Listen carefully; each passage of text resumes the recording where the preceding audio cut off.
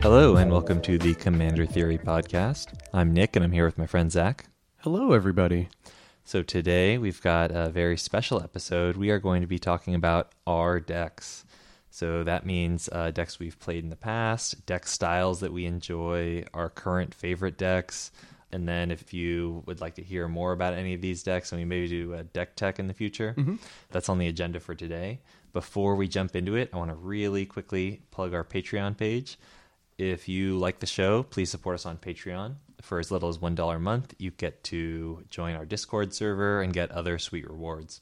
You can also help us out by giving us a review on Apple Podcasts or Stitcher. Let's jump right into the topic for today. Yeah. We're going to start off by talking about our first decks. Zach, when you first started Commander, what kind of decks did you like to play? Most of the games I'd ever played in my life were casual 60 card, like 8-player. We all sat down on like a Sunday at like the chess club in Balboa Park in San Diego, and we'd play like a 3-hour game.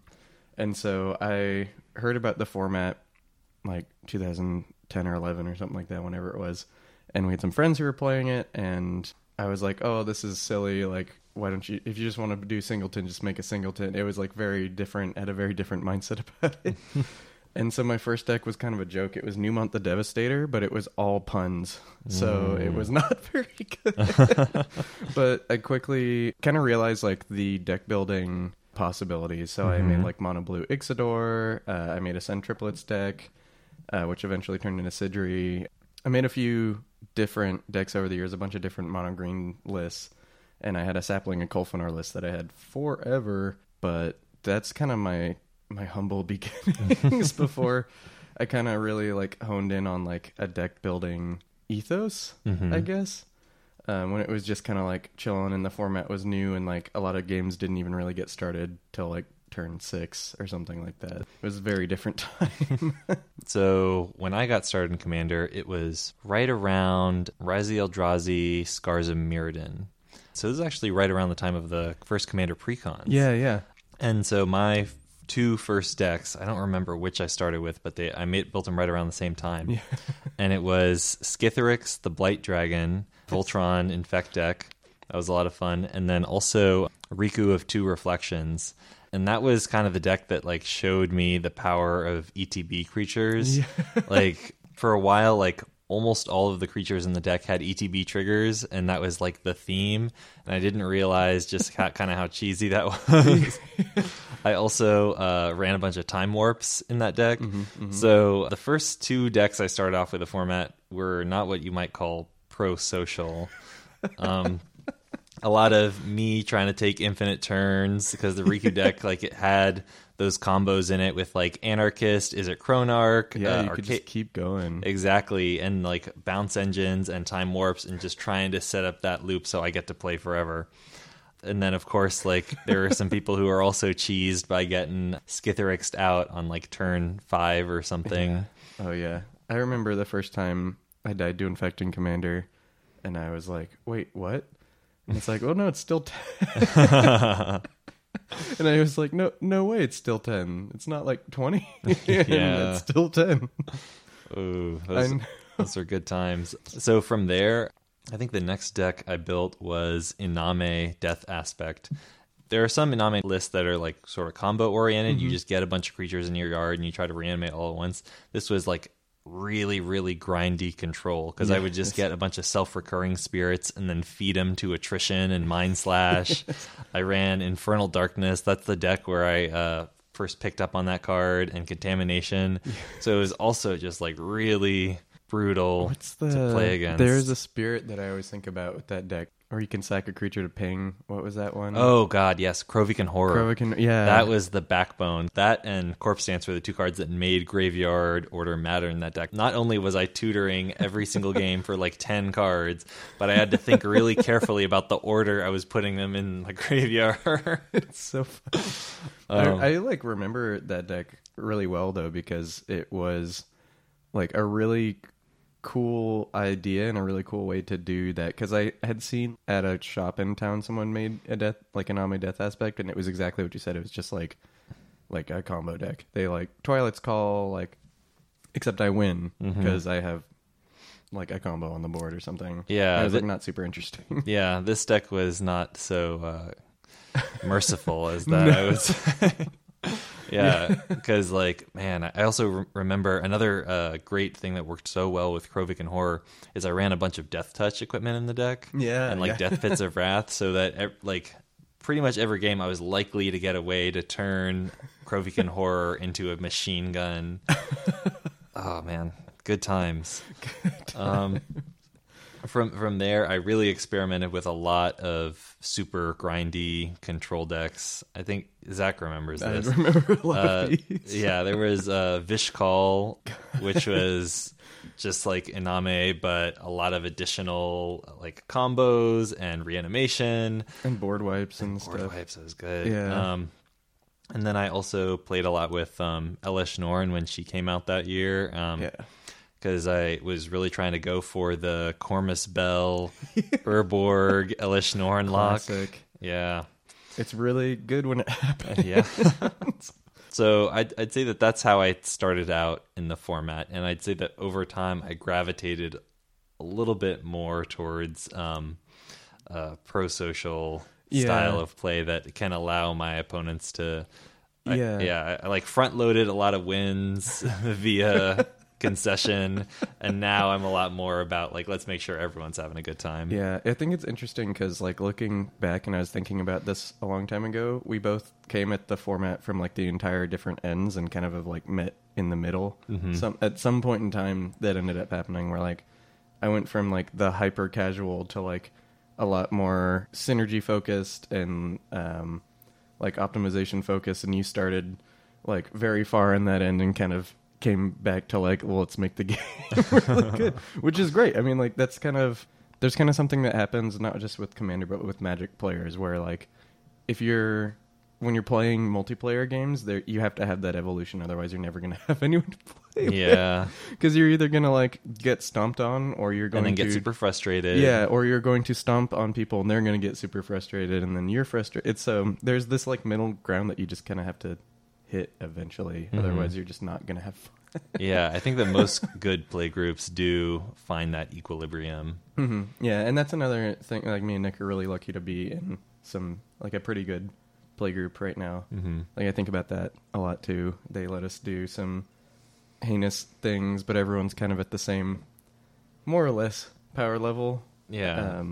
So that's really nice. It's something that like I do not take for granted at all. Yeah, we also have some good norms. Like if you're comboing off, like what tends to happen is you ascend and then everyone else continues playing. Yeah, you just kind of tip your hat and go like, well, I'm going to go eat some of these chips and guac over here. You guys have a good time. Honestly, I do recommend that for if you have someone who's like a serial combo player in your group, just because they're happy. They like did their thing. And then you all are like, okay, whatever, go away, and then you keep playing. Yeah. And as long as you kind of have a good mindset about it, it just makes the day go a lot smoother. Now let's move into sort of deck styles that we enjoy. So what are some of the archetypes that you find yourself coming back to over and over again? The first set that I like really played, like I started technically when Invasion came out, or like Invasion Block, but I didn't really like... I just got cards back then, like someone gave me some cards. The first set that I actually started buying was Odyssey, and I think I don't know if it's just my playstyle really gravitates towards graveyards naturally, or if that block ruined me forever, and now like just grindy graveyard like long game decks are like a thing. But most decks that I make have some component that can go long like that. They have some mechanism through which you can continue playing even through like multiple board wipes, or keep card flow coming at some point in time, like if you had to discard your hand, which happens pretty often, or whatever. So it's a lot of graveyard synergies. In general, I'm a combo player and I've had to taper that down. So now it's like high synergy. If you combo late game, that's fine. I try to like make sure that everyone has a chance to do something. So like instead of just putting a bunch of tutors in decks now, I might play like a bunch of like fact or fiction variants, or like just a bunch more card draw, or a bunch of looting or something like that, so that like I have to actually work at it instead of just being like demonic tutor. Now I win. And that ends up being a lot more fun. I like all my decks to be different somewhat, so like I just like building around different themes, which we'll kind of get into in a little bit. What do you in general like doing? So one like pretty common through line, it was definitely way more intense when I first started playing, but I just really like getting the most value I can out of my mana base. Mm-hmm. So like when I started playing the game, all my decks had Crucible and Fetch engines. All my decks ran Rings of Brighthearth so that I could copy the fetches and get more lands. A lot of my decks ran Journeyer's Kite, and of course like land tax in all my white decks, Weathered Wayfarer in all my white decks. I was really, really focused on making sure I hit my land drop every single turn, and if possible, multiple land drops. Yeah.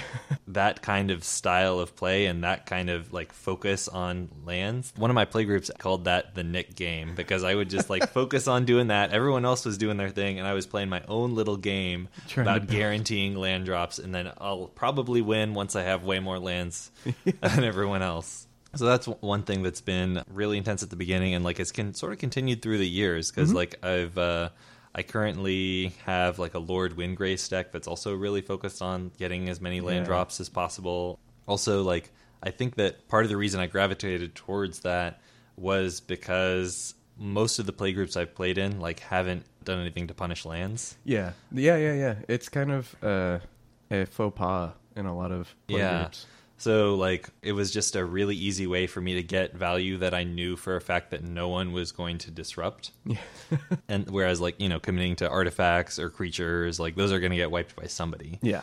Another thing that I've also been, like, really interested in over the course of Commander is tokens and, like, token production. Partially because there are a lot of engines that allow you to convert tokens into cards, and so if you have a card that like costs 5 mana and makes 5 tokens, that could potentially be like 5 kill spells with attrition, or 10 cards with Skull Clamp, or you know 5 Thought Seizes with Mind Slash. Of course, there's other engines that can make use of tokens like while they're on the battlefield, because you've got things like Cryptolith Rite and Earthcraft, all these ways to just generate more additional value off of these tokens that you can usually get at a really, really good rate. Yeah.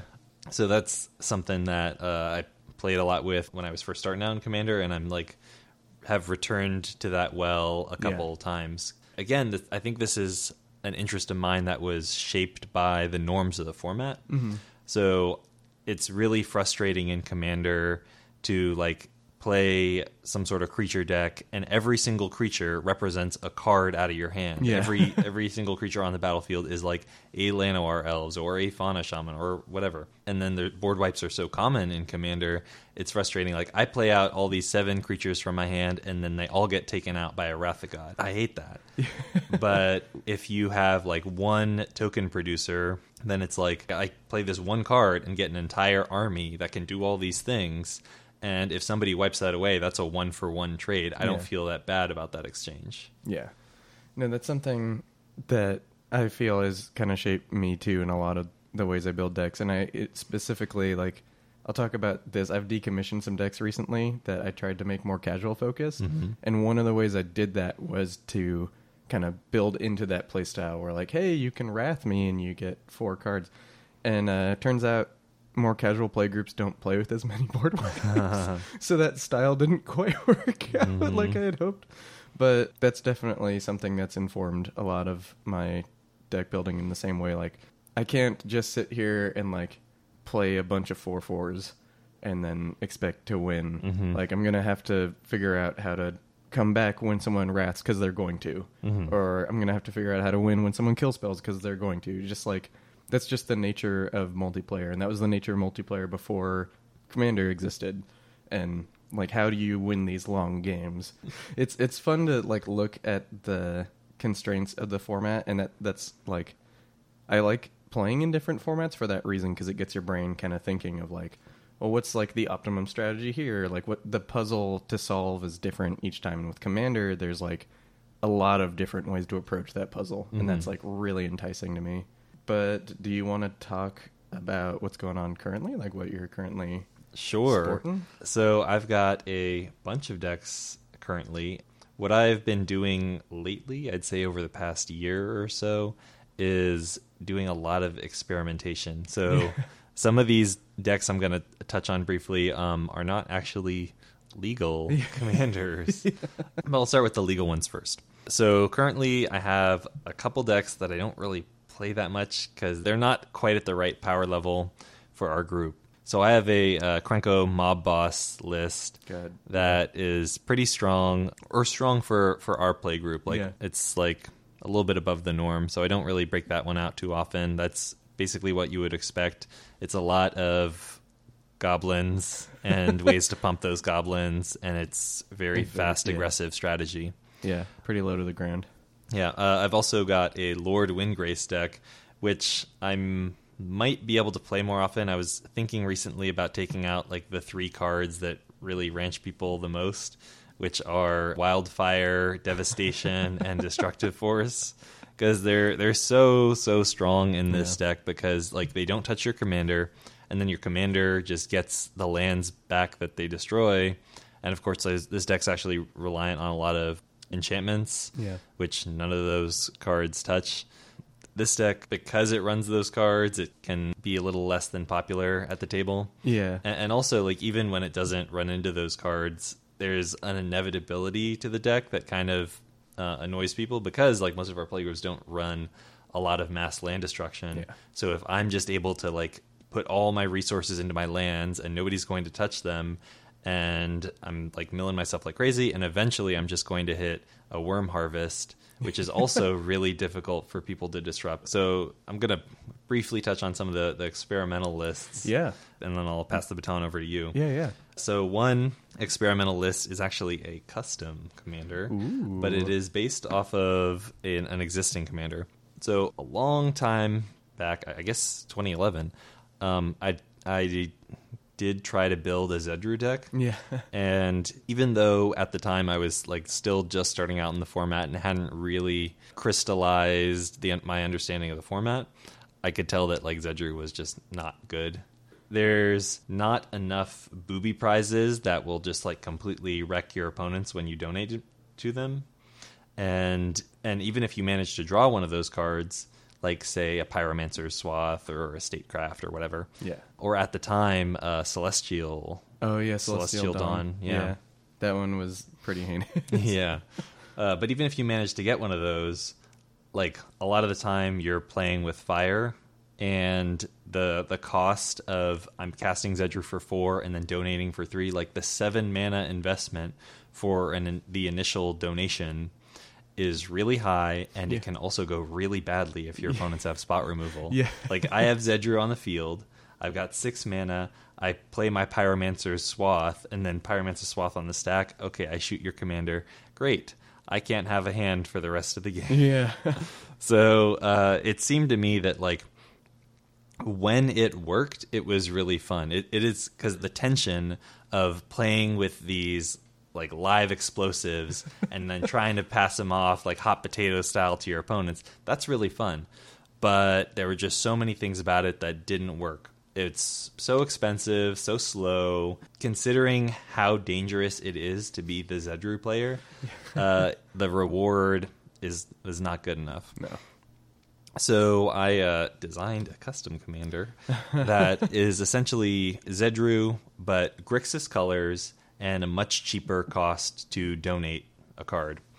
And this solves a couple of problems with Zedru. One, with Zedru, there weren't enough booby prizes, so you couldn't like reliably see them. And then a lot of the time you're just giving away like, well, I'll O-ring your thing and then give you the O-ring. And that's not really what you wanted to do with the deck. Yeah, it wasn't as fun as like your imagination told you it could be. Yeah.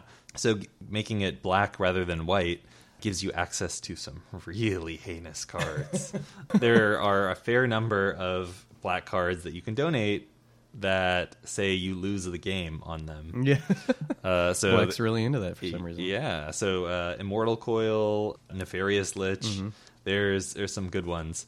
So making it black instead of white gives you access to a lot more fun things. Makes it much more likely that you're able to do the thing that your commander is promising you'll be able to do. And then also just the cheap donate costs makes it so that you can play around your opponent's removal a little bit better, and you're not quite so slow. This deck in particular is contentious just because I think Zedru's more contentious than people think, and so this deck has sparked a lot of conversation in the play group that we're in when you do play it, because like there's this question of like power level and like sociability, because it's not like the deck isn't super crazy power. I think you've lost most of the games you've played with it. I have never won a game with this deck. Yeah. What tends to happen is like I'll give someone something that kills them, and because of the way control changing effects work, that permanent will return to me, and so now I'm holding the bomb. Yeah. And usually there's a way for my opponents to kill me while I'm holding the bomb before I can give it away again. Yeah, I think there's more discussion to be had about it, because I do like the deck, but it's hard to convince someone else to like something. That's a life lesson that I've learned. Not even just with Commander. I used to have a Sapling and Kolfonor deck, and that's a black-green, and it used like World Slayer, and it was basically just like grindy, your commander never dies, like what can you do with that? So lots of board wipes, lots of like symmetrical effects that I didn't care about, and that was fun, and it was fine. And just when your commander never dies, that's whatever.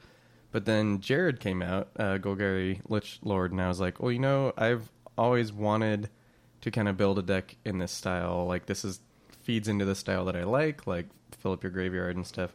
So I built that deck, and it's basically, I've had that deck in some form ever since he came out in like the dual decks. The Izzet vs Golgari dual deck, which was like a month or two before Return of Ravnica came out. And that has been, it just does everything that I want to do. It can like handle any permanent type. It can get Wrath a million times and you don't care. Jared never goes back to the command zone unless something heinous happened, because it doesn't matter. You just put him in the graveyard and you can get him back. So there's never any commander attacks. And you don't care if you sack your lands, because you can get them back. Especially nowadays, like there's so many cards they put into like recent years that put your lands back into play from the graveyard. Splendid Reclamation. Yeah, and World Shaper, the like Merfolk, that's been incredible.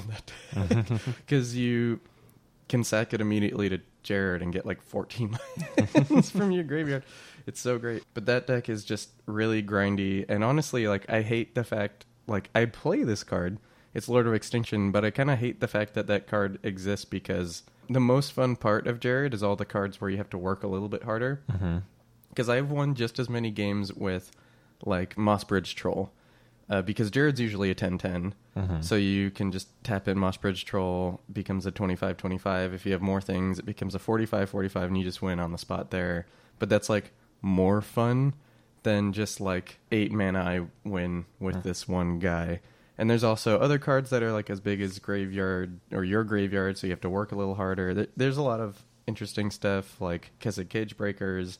There's like a lot of different ways that you can abuse that deck on top of just Jared being huge and killing someone's commander damage. So it's been like a pet of mine for forever. And I recently had to go back and look at it because I realized I put too many cute cards in it. I was like playing it and I was like, this deck doesn't seem to be working. And then I looked and was like, oh, I cut like all these cards that made it work. And so I fixed it up, and now I think it's like, I haven't been playing it much in our play group because I think it's the same kind of thing. Like it's been like too consistent. Like when I played with our main play group, it's won like the last like 4 times I played it. And I think like something I missed when we were talking about this before is I usually only keep decks that do something kind of weird. Over the years, I've had multiple mono black decks, and I've had multiple mono green decks, especially mono green decks. And the only one I've kept, the only one that I actually really like, is Jor-El, Empress of Beasts, because it's so weird. And so this is like a 3/3 human spell shaper. She's 5 mana, 3/2 green.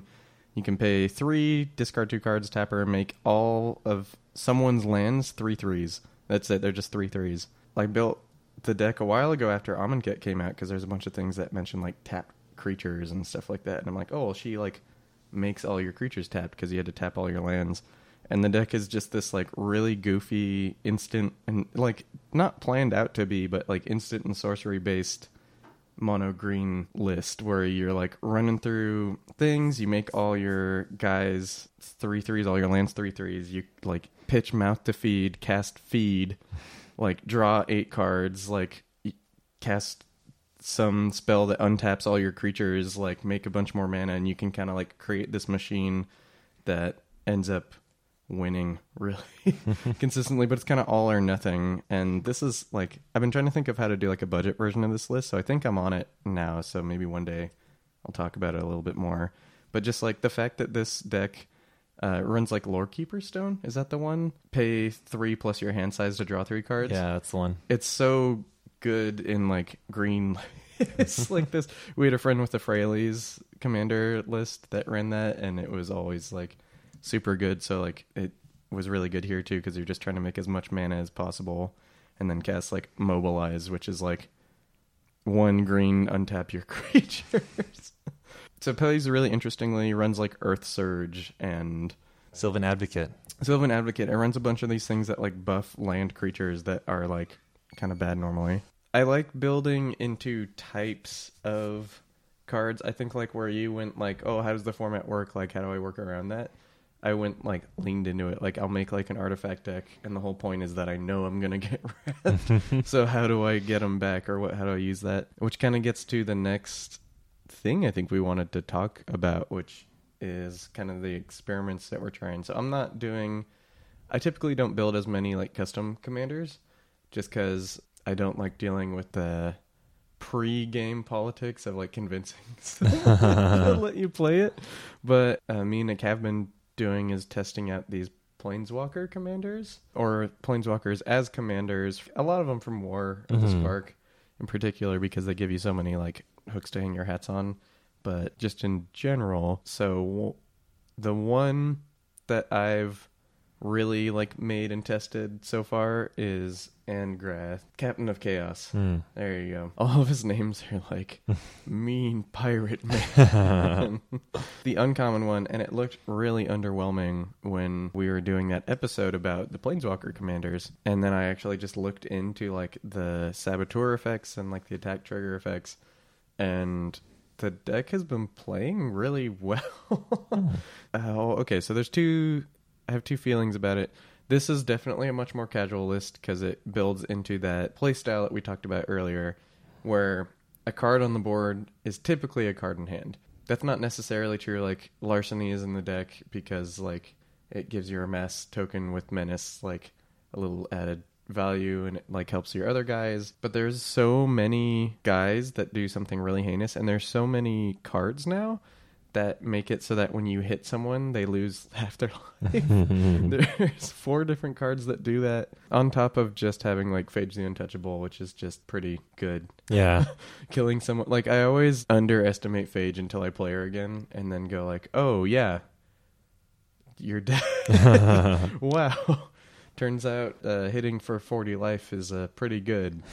But this deck has been fun. You kind of dogpile on one person pretty hard, so like your playgroup has to be okay with that, because they can only get Hypnotic Spectered so many times before the assault might set in. But a lot of the red-black saboteurs kind of work together. You have like Bone Dancer, you have Ink Eyes, you have all these discard effects and all these guys that kill things when you hit them.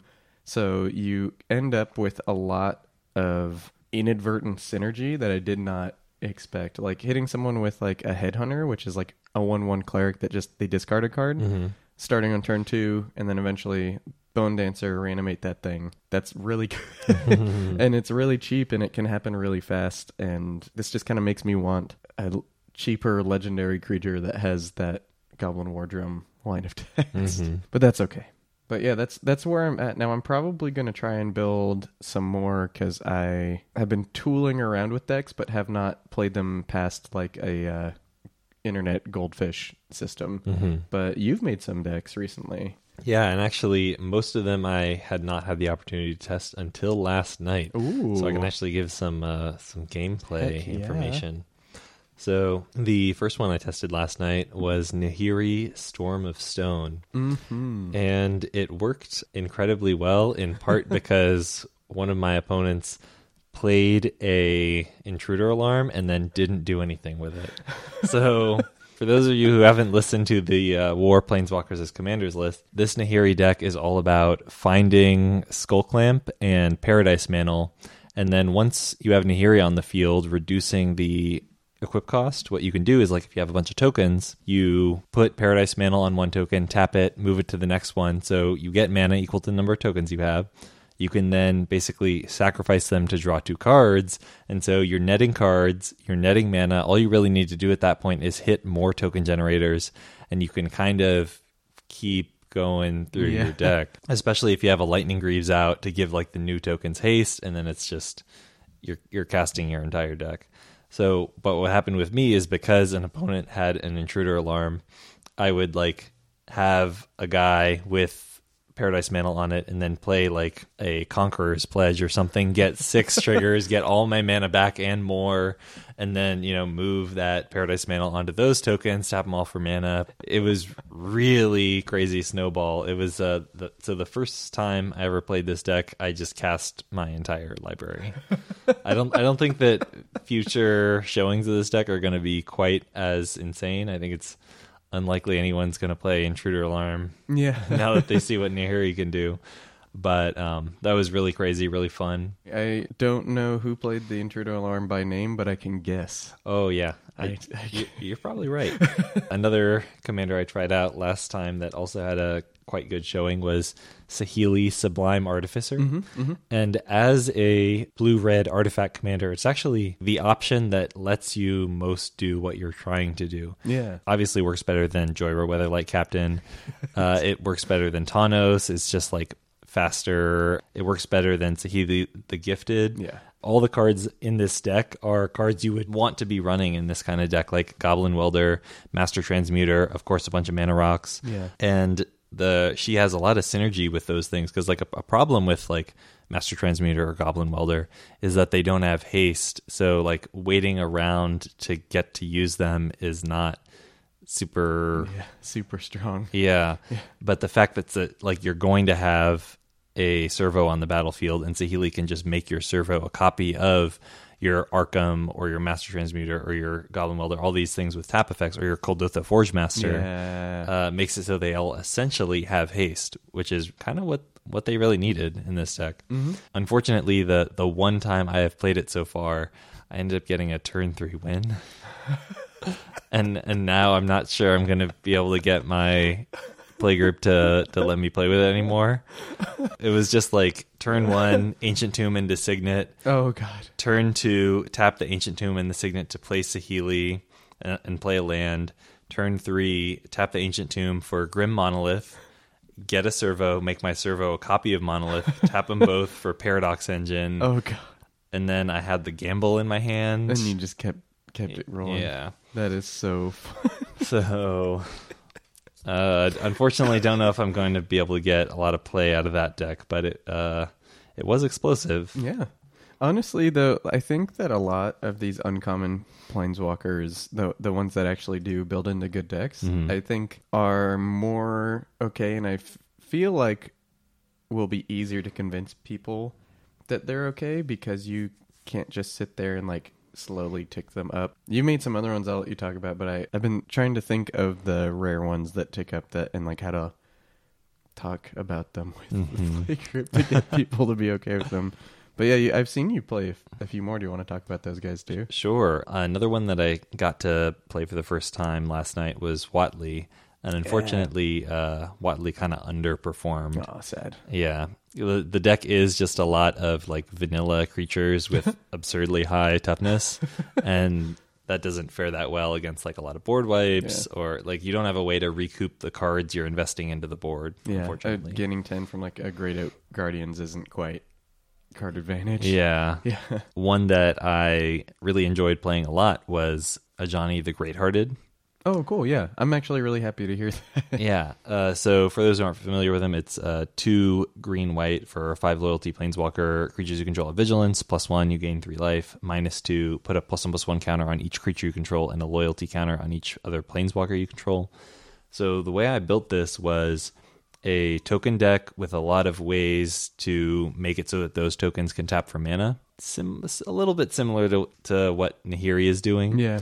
But just giving your guys vigilance, being able to attack in, and then second main phase, tap them all for your Earthcraft to play something else is just really strong. Being able to have like aggro and a ton of ramp at the same time. Yeah. I'm still tinkering with the list. It needs a bit more mana sinks because I was not expecting like the amount of mana I would have access to. That's great. But it's been pretty good so far. I think it's a really fair power level, but it's been fun. And then got 2 more lists I want to touch on really quickly. Yeah. So one of them I played a couple weeks ago. It's Sorin, Vengeful Bloodlord. Yeah. Which is 2 white-black for a 4 loyalty planeswalker. Static ability, as long as it's your turn, creatures and planeswalkers you control have lifelink. +2, he'll ping a player or planeswalker for 1. And -X, return target creature card with converted mana cost X from your graveyard to the battlefield. That creature is a vampire in addition to its other types. So I kind of just saw him as like a value engine, like cheap reanimation. When I built him, I didn't expect that I would be able to get a whole lot of value out of him because when he only has 4 loyalty, you're not going to get that much reanimation. But there are some like really heinous 1 mana creatures that if you can recur them over and over, you're just set. The one time I played him, I kept getting Martyr of Sands back, and then my life total was like untouchable. Yeah, but it's like a fun weenie reanimation deck. Better than I was expecting, although this is a sample size of 1, so I'll definitely have more opportunities to learn about him as I play him. Mm-hmm. And then finally, I've got one deck. I've built it. I have not played it yet, other than Goldfishing, but it's Ugin the Ineffable. Oh, okay. 4 loyalty, Planeswalker Ugin for 6 mana. Colorless spells you cast cost 2 less to cast. +1, you essentially manifest the top card of your library, but if it leaves the battlefield, it goes to your hand. Mm-hmm. And then -3, destroy target permanent that's 1 or more colors. So I've built this as sort of like an eggs list. I didn't realize that's kind of what was happening until I started Goldfishing with it. Like what I thought I was doing is I put in a ton of cheap artifacts that draw a card like either when they end the battlefield or when you sacrifice them. And the intent there was to try to reduce my effective deck size. Because if you got a bunch of like Alchemist Vials and Elsewhere Flasks, like all those cards, it's essentially you're playing like a 90-card deck because once you have Ugin on the field, you just cycle them for free. But after playing a couple games, what has been happening in my Goldfishing is somehow I find Scrap Trawler and then it just turns into a chain where it's like, okay, I'm going to sack my Commander Sphere and get back my Elsewhere Flask, and then I'm going to sack my Elsewhere Flask and get back my Conjurer's Bauble, and I'm just drawing tons and tons of cards over time. It's been pretty cool. It's definitely a combo list. It's actually the first colorless deck I've ever built, and because of that limitation, it feels a lot more fair than what, say, like Saheeli is doing. So that seems fun, though. Like, eggs is fun when it isn't oppressive. Mm-hmm. Like, it's an interesting archetype when it's not just like one person twiddling their thumbs for 30 minutes and like making sure no one else can play. Mm-hmm. That's cool. I'm glad to hear all that. I've been thinking about making a few more because it seems like our play group is kind of more okay with these guys because Wizards actually made the card somewhat. I assume they thought a bit about Brawl when they were designing them. Yeah, which Brawl, oh man, R.I.P. buddy. Hopefully, I hope that they just do this from now on, though. Like, I do actually hope that they print Planeswalkers, even if Brawl isn't a format necessarily in the future, with Brawl in mind, and with Commanders with Brawl in mind, because it just makes everything better. Yeah, definitely. And one thing I may have buried the lead a bit there when I just sort of jumped into talking about these experimental commander decks, but I ought to explain like why I'm doing this. Oh, yeah. So I know that the rules committee has very definitively said that they're not interested in doing Planeswalkers as commander anytime in the near future. But I wanted to test it, see how it would affect gameplay, and especially see what it was like mixing a Planeswalker commander with a normal play group where people are mostly just playing creature commanders. Yeah.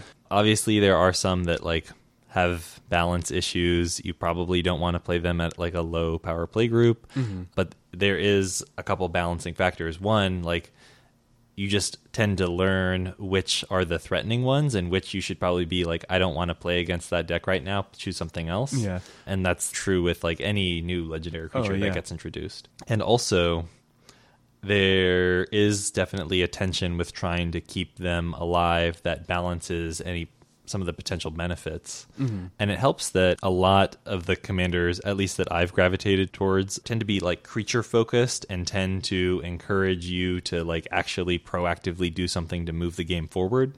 Like a Johnny is not going to do anything if you don't have like creatures to take advantage of the +1/+1 counters or other planeswalkers to take advantage of the loyalty. Yeah. Like it's forcing you to move the game forward. Same with like Watley. Watley's not going to do anything if you don't have a bunch of high toughness creatures to beat in with. So the fact that they centered them around creatures, I think, was a really smart decision. Especially like the black commanders. If they were just like sort of generic mono black control, then it'd be so much more tempting to run like Spreading Plague or the Abyss or Deathmatch. Yeah. Just make it terrible. Yeah, nightmare for anyone trying to run creatures. But the fact that Sorin, like, it's not really a good idea to run those because I'm incentivized to focus on creatures, or like Vraska. You need to have your Death Touch creatures on the board attacking, and you can't just blow up your own guys. Yeah. So, no, I agree. I think that they built them in a very smart way that doesn't incentivize those really gross playstyles. Honestly, I think the biggest problem with Planeswalkers as commanders and past Planeswalkers as commanders is not even just how they play that slows down the game. Like, okay, well, now I have to get through like 7 loyalty before it's set or something like that. Like, you gain 7 life. I don't actually care about that at all. It's just a lot of old Planeswalkers do incentivize, like, yeah, I should probably play Deathmatch. Oh, it turns out if I Devastation, I can win because I have this red X Planeswalker here, like stuff like that. And that, I think, is the bigger barrier to them being welcomed to the format. So these new ones are just like chef's kiss, like wonderful. And I'm gonna make a few more. I think both me and Nick were thinking about the Kiora. I was thinking about Tamiyo, the new Tamiyo green blue one. I was probably gonna make the Nissa. There's a few that like seem interesting and like have cool lines of play that are more than I thought originally. Yeah, and also another thing that is different about these Planeswalkers compared to past one that makes these War of the Spark Planeswalkers more suited to playing as your commander is so few of them have ultimates. And that actually makes it a lot more fun because now you don't have to worry about, like, if you're sitting across the table from a Planeswalker that can ultimate, it's like, if I don't do something about that Duretti right now, he's going to get that emblem and then it's over. There's nothing I can do. But with most of these, like, your opponents can kind of just not worry about them. Yeah. If there's a Watley on the field, like, they don't have to kill it. Like, they can if they want to, like, shut down your offense, and that's just part of the gameplay. But there's not a feeling of dread when you see these Planeswalkers. Yeah, I have a Liliana Heretical Healer deck, like one of the flip walkers, and that if you do not attack Liliana, the game's not going to go well for you. And that's really true of a lot of Planeswalkers, like you said. Just like the amount of times you look over and you're like, oh crap, no one attacked that oh no. And you just like kind of know that like the whole game is now focused on that task. Like we got to take care of this permanent right now. Like I've played a fair number of games with Nissa Vital Force, and that's just like not fun for anyone because it's like I just have to get it to survive one turn cycle, and then I have an emblem that's a really powerful emblem in my land deck for the rest of the game. Landfall, draw a card, but you don't have to worry about it with these guys. Like, Nahiri is basically an enchantment. Like, her only minus ability is just controlling the board really weakly. Yeah. Yeah, and a lot of them are too. Like at the Engrath deck, like you will amass sometimes to like protect him, or if you have like one of those equipment, you have like a Quiet as Spike or something like that. But really, like I don't activate him that often because it's better for him to be sitting there at 5 loyalty because He's easier to protect. he's easier to protect, and then also like you just want him to be there to Goblin War Drums as long as possible. And so that really, a lot of these guys, it really play that up. Like, they're not big threats on their own, and you kind of just want them to chill. You just kind of want them to, like, sit there and statically affect what's going on. So that, yeah, I agree with you. It's Yeah, cool. I hope that Wizard sort of takes that lesson. Can I ask you a question? Sure. What are some decommissioned decks that you either think back like fondly or think back and like laugh about that you've made in the past? So I've made a lot of combo decks that I've played just a couple times and was like, oh, nobody's ever going to let me play this. And it's not like playing this against people is not actually that much more fun than goldfishing. And if I just goldfish, then no one else has a bad time. So that was the case with Duretti, Yeah. Teshar, with Teferi, Temporal Archmage. Oh god, yeah. Yeah. I have a similar vein where like I have commanders I've built that like just the commander was too good. So I had like a King Makar and it was like, isn't it fun that no one has like creatures and I have so much gold? Ha ha ha. And that was just like, that's not super fun. Or like the commander was just way too strong. So like Olivia Voldaren, I've tried to make like multiple times. And even when I made it probably like the weakest possible, I like told a friend like, oh, I'll just only use commons. It was kind of like a joke list. And I still, because it doesn't matter. Like she's like that. And I made as a comma list that was the same. It was like, this commander is so strong, like when it's working, Especially it like, doesn't matter. well, especially with like activated ability commanders, is like it kind of doesn't matter what the rest of your cards in your deck do. Like with a Geth list, like your deck is still doing something and still doing powerful things, even if your deck is 99 swamps, just because like so much of the power is concentrated in your commander, and that's like the best thing you could be doing most turns. And so I've kind of strayed away from those. I've had like a lot of combo lists. I had like Sidri, Galvanic Genius in the same vein. That was like, well, why am I? It's more fun. Just try this out over at my house.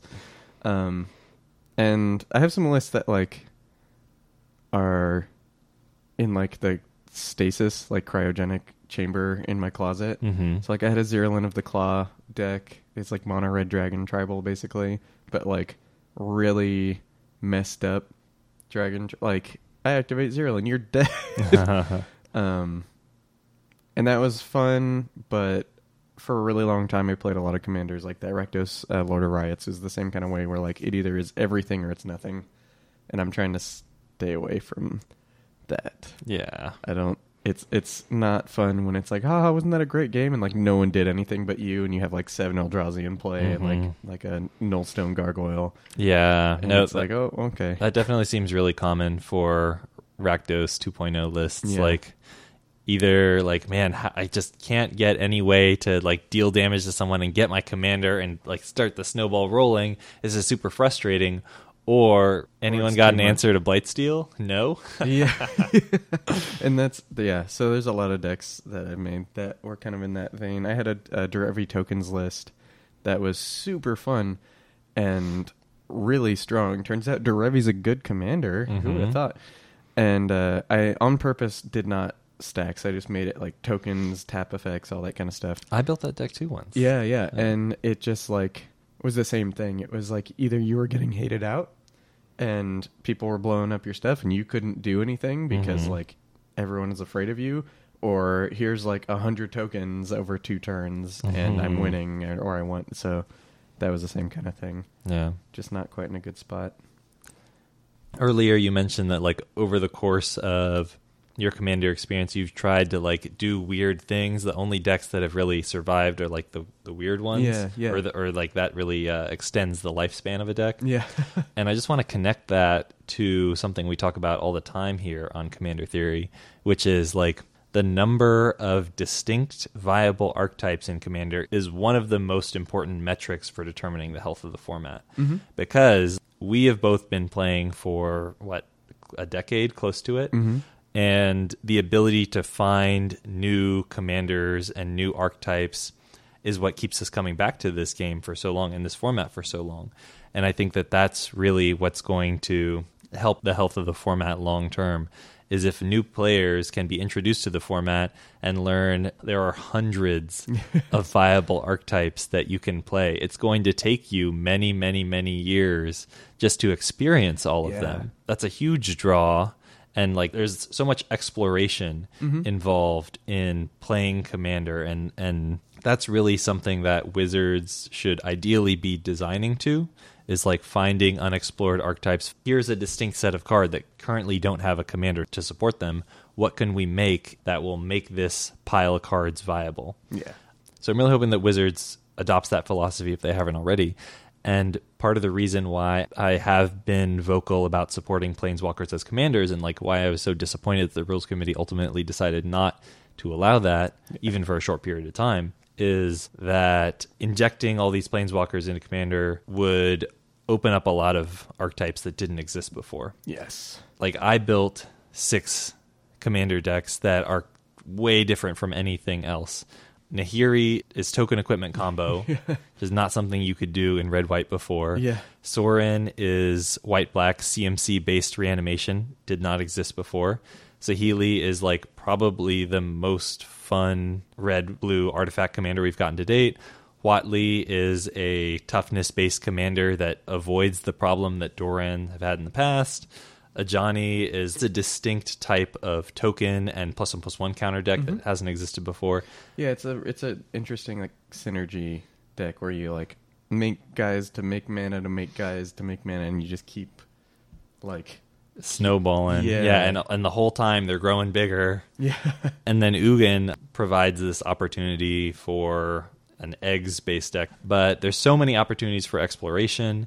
You can listen to the War Planeswalkers as Commander episode, because this is only a fraction of them. These are just the ones I felt like building. There's a few. I think we decided 25 of the 37 Planeswalkers in War of the Spark could make viable decks. Yeah, and looking over them again, there's a ton that I actually do want to make at some point in time, and playing with them, not even just in Commander or as commanders too. A lot of them are more fun than I kind of gave them credit for at first. I think if they keep making Planeswalkers like this, the argument that have been presented by the Rules Committee so far is going to get weaker and weaker.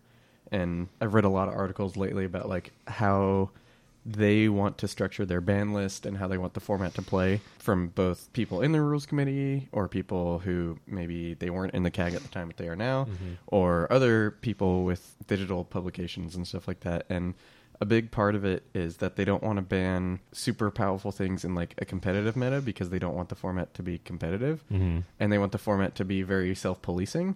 I think if you let Planeswalkers be commanders, people would be self-policing, like we've seen in our EDH Rec Deep Dive episodes. Yeah.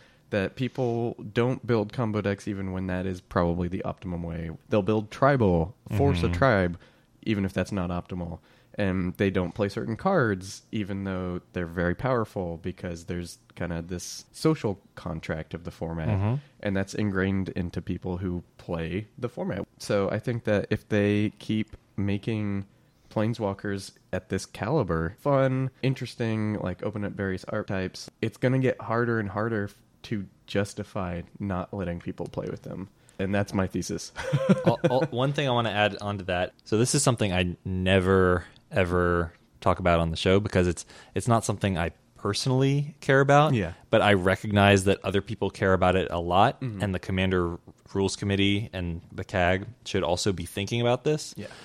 If you look at EDH Rec, there are some commanders on there that have a popularity that is very disproportionate to their power level. Yes. And I'm just going to throw a couple out there.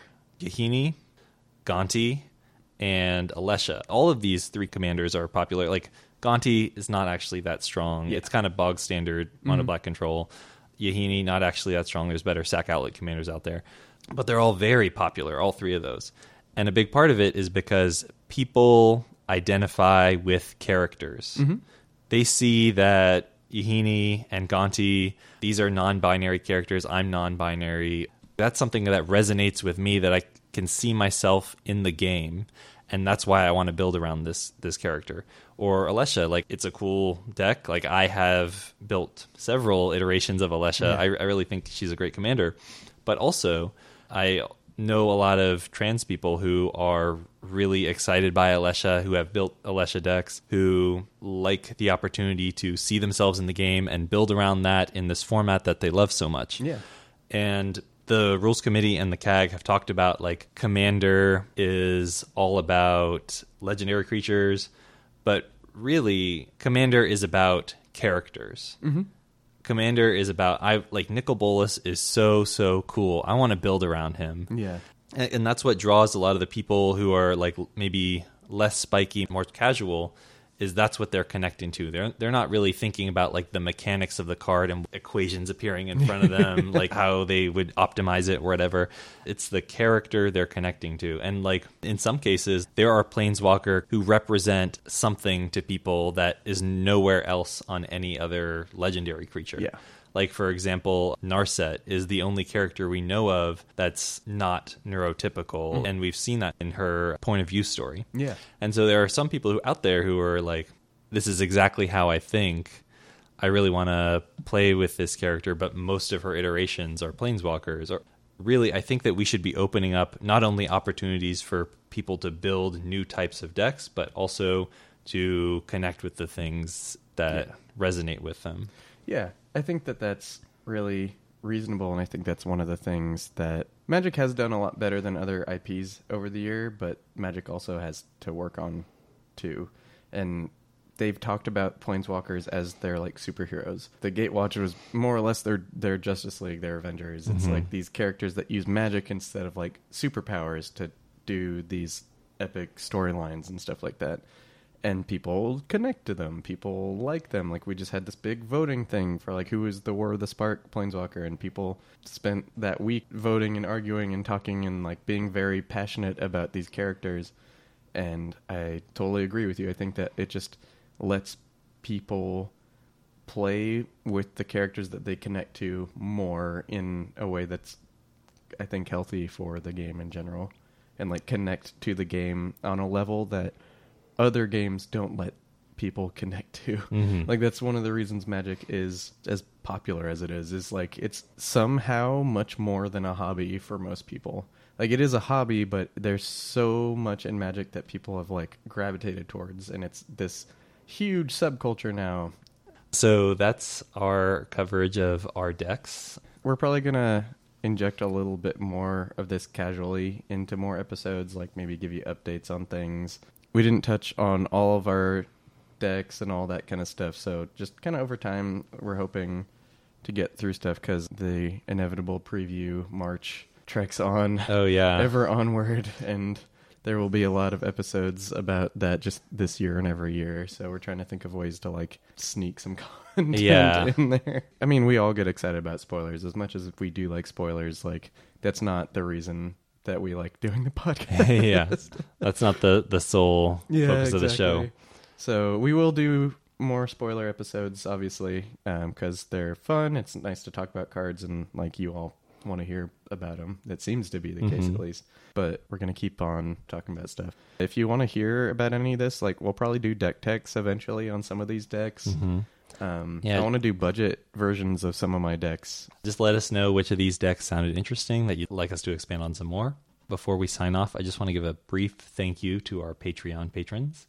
They are Bradley, Gustav, Ryan, Mark, Amond, Addison, Arthur, Mason, Will, Elvis, Rick, Laser, Raphael, and Kyle. Thank you all for supporting the show. And if you are not currently a patron but would like to become a patron, you can check us out at patreon.com/Commander Theory. Thank you all for listening. Thanks for listening. If you want to get in touch with me, I am at Commander Theory on Twitter and Tumblr. If you want to reach Zach, he is at Fat Bartleby on Twitter and Tumblr. The opening song is Lincoln Continental by Entropy, and you can check him out on SoundCloud. We'll talk to you guys next time.